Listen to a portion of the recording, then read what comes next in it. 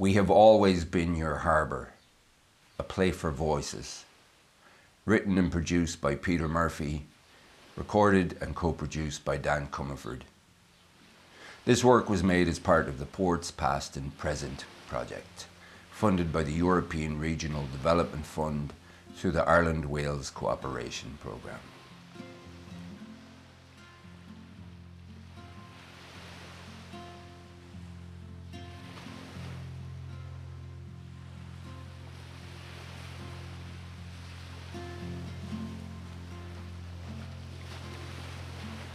It is morning on the world, morning on the harbour, morning on the port, morning on the bay, morning on the strand, morning on the ferry dock, morning on the ferry deck, morning on the lines of idling cars, morning on the dog walkers and the sea gazers, morning on the customs officers and the security guards, morning on the car stewards waving the cars seaward.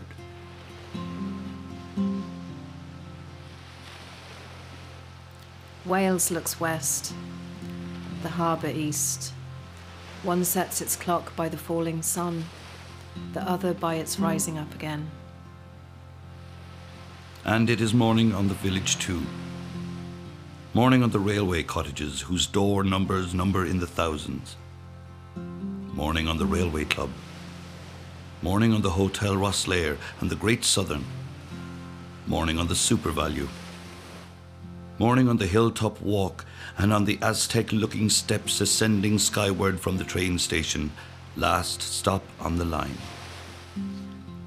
And it is morning, silver and shining on the face of the waters and on the promontory, on the Burrow and on the spires of the sunken fort, little Atlantis of the far southeast.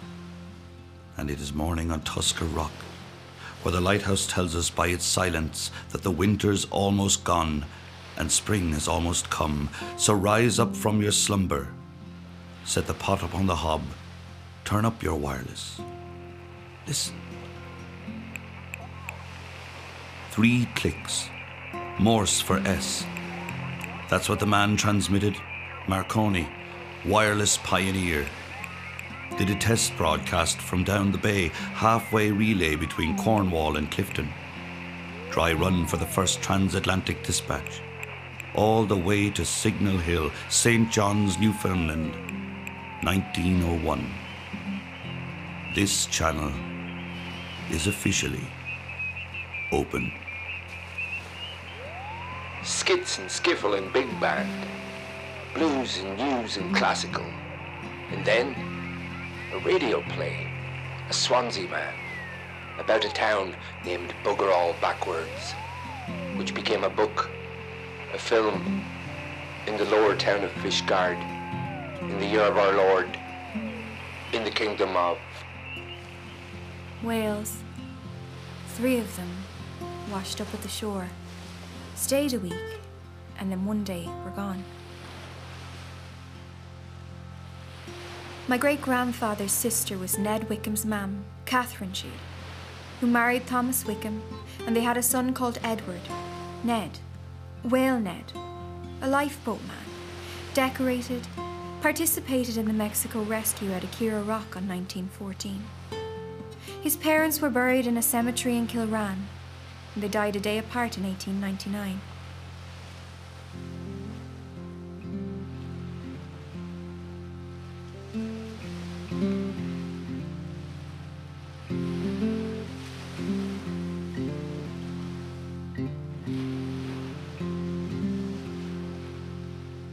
The Wickham whale don't have no tail, no eyeballs, nor no fins.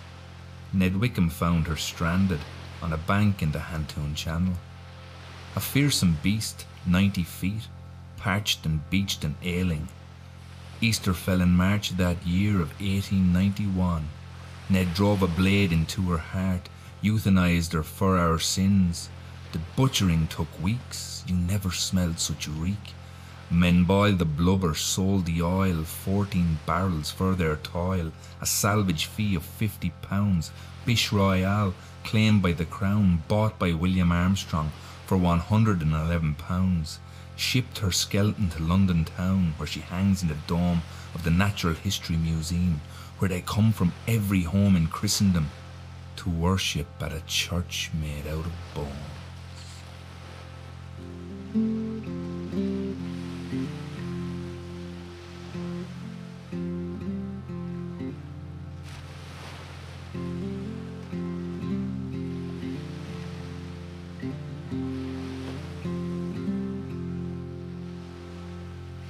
When I was a child, my father would take his binoculars and bring me to the top of the hill, and we would look out across the sea to the horizon line. This way is Wales, that way is Liverpool. We lived in Barryville, never bothered with the steps to the Strand. Instead, we slid the hill on a cut of cardboard, landed on the sand where the lads would kick a ball around, drinking cans in the ball alley, acting the jack. I still remember it. We were weightless. We were never present, and so we never left.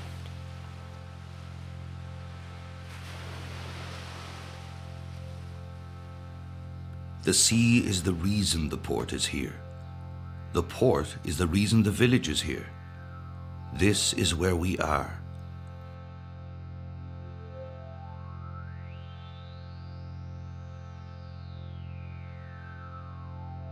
First I saw of the harbour, I thought to myself, this is hell, only wetter. I came up from the Republic of Cork, clothes shops, punk bands, nun attacks, 19, started a 3-month contract with Sealink. My mother bought me a pair of cords. Felt like things were crawling up my legs. The dad dropped me off at the Pirate's Den Cafe, top of the hill. I got a burger, cold and horrible. Standing in my brown trousers in the misty rain, looking over the April grey of Rosslare, thinking, what have you done? My digs was the Ailsa Lodge, an old boarding house, World War II escape tunnels. First night away from home, I went down to Murphy's supermarket and bought a ginger cake and a carton of milk and took them to my room and ate them and thought, this isn't right. This isn't what people eat. Where's my mum? Never went out at night. Once I sat in the Pink Panther over the same pint until closing, the slagging I got. I was a martyr for the petticoat. Hitched home to Middleton every weekend to see the girlfriend and head back every Sunday night. One time I walked from Barntown to Kilran, hamper of washing on my back. Got a lift to the harbour at 3 in the morning from a Navy guy up from Cove, up for work at 9. I clerked the booking office, taking reservations, operations, dealing with the freight. It was different then, less regulated. You could tell a trucker to feck off and the next day he'd be back laughing. Bikers, dockers, working class, hard drinking, plenty of youngsters around. Custom guys, girls coming to work, the hotels, shift work, plenty money, no kids, mortgages, boomtown. I stayed for the guts of 40 years. Any questions asked of us, the response was always this. Did the boat go out on time?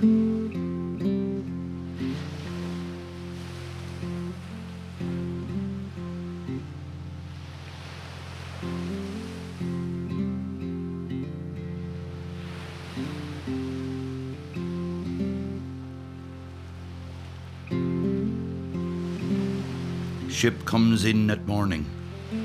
Ship goes out at night. Last orders, ladies, gents. Last one on deck. Shut out the light.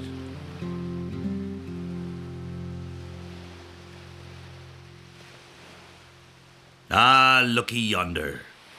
The captain's come ashore, master and high command. High command of what, says you? What have you got, says I?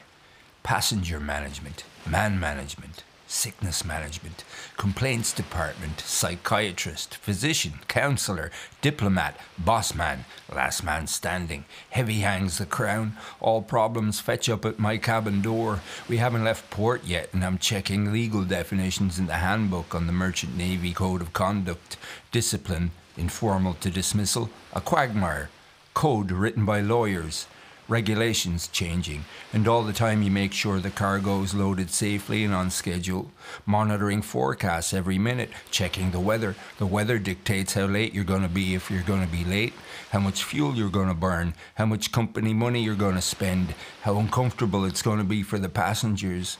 Are you going to make your slot time? Are you going to need tugs to assist you berthing? Hold your nerve. Keep chill. That's the skill. People ask, How did you learn to stay calm? By watching other lads go mental. Driving the ship, that's the hardest part. When you get to port, it's your job to do the pilotage and put the ship alongside the wall until she's safely in. Captain never touches the wheel until the final stages of manoeuvre. Say you're coming into port, the bay boy. You're on 244 degrees. Helmsman has the wheel. You bring her around to 250 all the way in. As you approach the final turn of the berth, to starboard as we might say, I go onto the bridge wing. I take control of the console. Both the rudders independently are synchronized. My choice. Levers, bow thrusters, splitting the sticks we call it.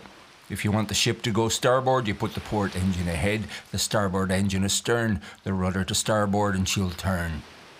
It's not ceremonial, lads. It's not a laying on of hands. It's the bringing of it home. It's not an easy thing. You've got winds, tides, visibility. Give me 100 knots of wind before the pea soup any day. 2 things most feared at sea: fire and fog. Use your radar. Use your sounder. Failing that, your map, your pencil, chart. Why would a man go to sea, says you? For the stories. 7 years in law enforcement chasing lads who were using electricity to stun razorfish under the water to harvest them for money. Then the money laundering, the triads. I found myself in the back of an Emirates aircraft one night in Glasgow airport on my knees going through cocaine and razorfish and currency. I can spot a seafarer a mile away. You know them by the stare. All that time alone, always thinking, good things, bad things. When am I going to get home? Always dressed the same, looking for an electronics store for a cheap laptop, a phone, in Rotterdam, Filipino lads, or Chinese, or Turkish lads, the odd paddy. What ship you on? I remember one time we'd left Port Talbot having discharged iron ore, went down to Falmouth, due to take bunkers by barge. The barge was to come out and fuel us, and then we were to head off to Port Cartier, but the weather started to turn in Falmouth when we were at anchor and the barge couldn't get alongside. And you're not allowed to go anywhere in the world unless you've got at least 3 days fuel reserves, so there was a quick calculation made, and we had enough to get to Quebec, just about the 3 days. So we set off across the Atlantic. But Hurricane Florence had originated down in the Caribbean and was tracking up the coast of the States, and we were tracking it in turn. We were sent the warnings, as was normal. We expected it to recurve across the Atlantic, but it didn't. It kept going north, so we kept going north. We had a Romanian captain at the time, a man named Dan. We were in Port Cartier for his birthday, and I gave him a bottle of Jameson. I'd never seen it disappear so quickly. Anyway, we were advising the captain that going north is not a great idea because we're not ice class. We're up around Sable Island, around the Grand Banks, which is where the perfect storm happened. And we kept going north until we encountered ice. And then we had to go back south again, and of course the hurricane recurved right across the top of us. We were in force 13 for 3.5 days in ballast, no cargo on board. And just so you know, bulk carriers are notorious for breaking their backs. In other words, they snap in half, especially if it's a Cape-sized boat carrier, 9 hatches, 170-ton capacity. And I remember in the cargo office, which was on the main deck as such, looking out the window, I could see the ship going like a melodeon, bending and creaking and banging. The nearest ship was about 200 miles away, and it was a tanker, so it was never really going to be able any assistance to us if anything did go wrong. But anyway, we stuck it out. Most of us were living on the bridge by the end of the 3rd day. It was probably the one time when I thought, this is how it ends. But for a finish, we got into Port Cartier on fumes.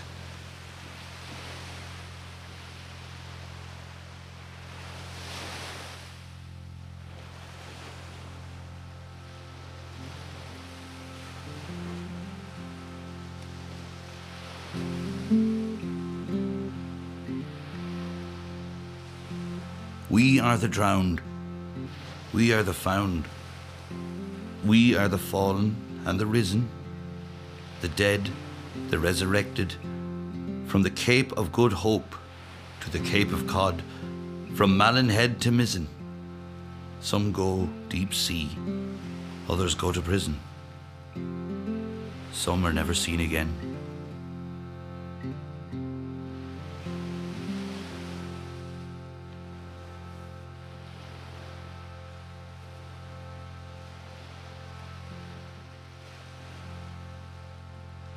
Before the hedges grew high, we could see the lights of the Tusker Rock flash through our windows after dark. Twice every 7.5 seconds. 7.5 miles it travelled. 7.5. 7.5. The Tusker was always there. The Tusker was always spoken of. The arrival of any ship was not the time of birth, but what time is she at the Tusker? Is she at the Tusker yet? She'll be at the Tusker soon. That lighthouse is a Stevenson. Men died when it was built. The Tusker always tells the story true. On a good day, it's clear and calm and visible. You're at the Tusker. You're almost home. There's not a lot that can go wrong. But heading out into a gale, you can barely see the lights of the Tusker flicker. You know it's there. It gives you ordnance. But it also tells the sailor, all's not well. When the rescue boats go out, you see crew members' families keeping vigil on the cliffs, waiting for their loved ones to return.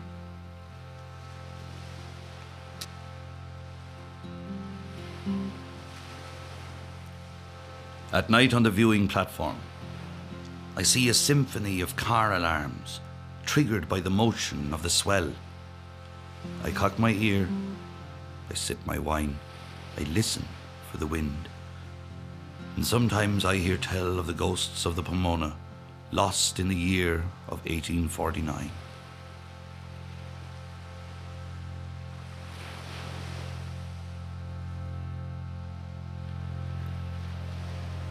Once on the way to Narvik, we received a message to say there was a boat of refugees from the Gambia, 133 people in a wooden boat. They'd bumped into this yacht. The yacht was French. Its name was Epicure, which is a type of spud. The yachtsman gave the refugees one of their engines because their own was totally burnt out. The distress call came. I said, we gotta go look at this, so I phoned the office and the DPA and said, we have this situation. Under Solace, we're obliged to respond. And I'll never forget the sight next morning when we came upon it. The boat was decorated African tribal style, heads shining in the sunlight. It was beautiful that day.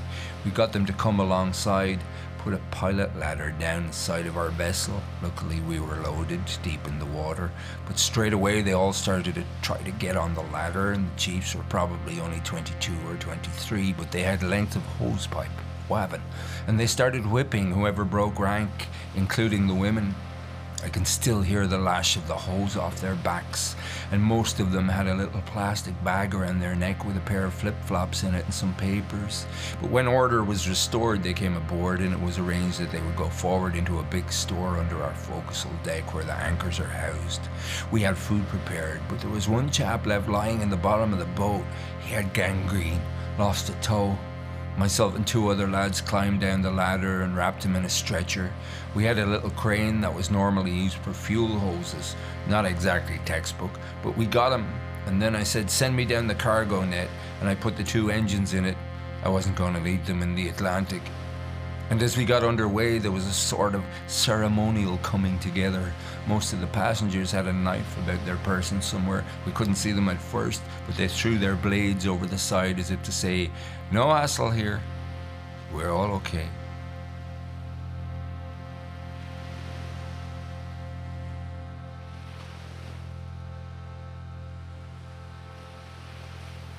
I strapped myself by the belt to the axle of an Arctic freight and held on tight.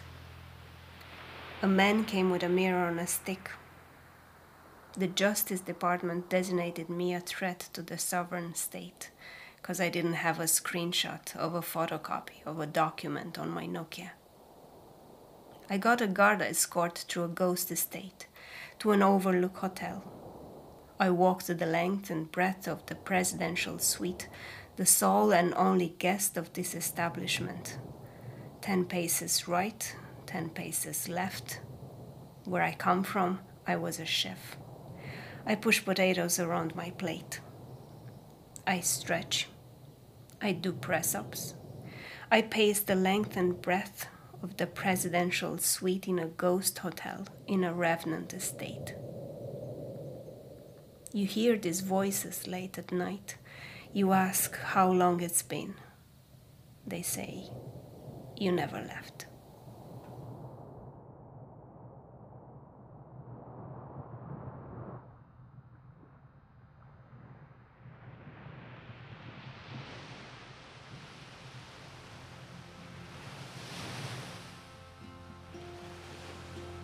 Born out of the sea.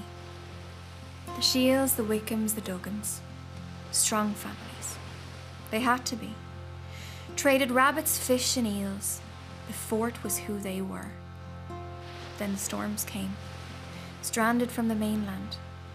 The last family came off the fort in winter 1924. You stand there now at low water. It's a queer feeling. Like a fairy tale. Sunken town.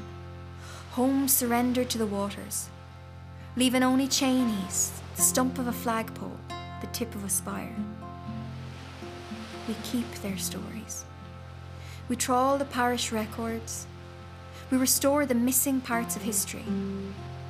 The final entry in a rent collection log. Land submerged.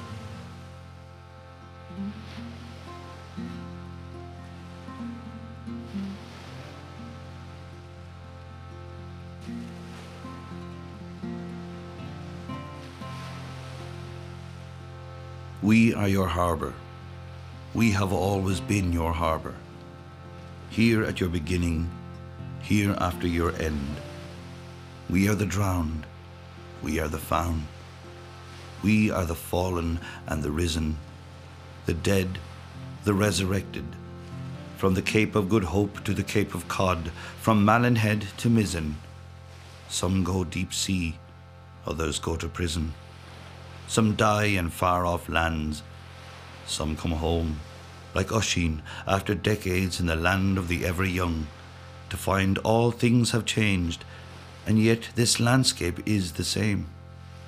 We are your harbour. We have always been your harbour. Here at your beginning, here after your end.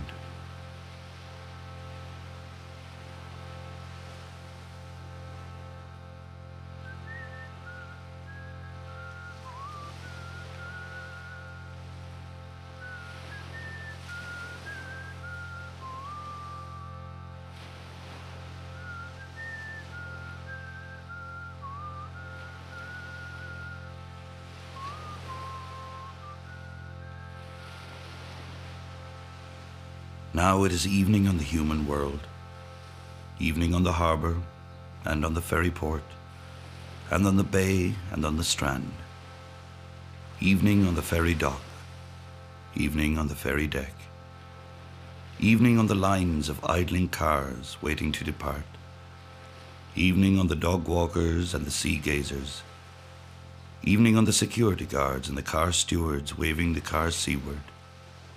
Observe the sun, silver and shining as it descends upon the face of the waters, and on the promontory, on the burrow, on the spires of the sunken fort, little Atlantis of the far southeast, where everything in this place began. And it is evening on Tusker Rock, where the lighthouse tells us by its silence that the day is done and night is come. So lock your door, and take your old collation of bones up those stairs, and lay you down, and close your eyes, for you are home. Yes, you are home.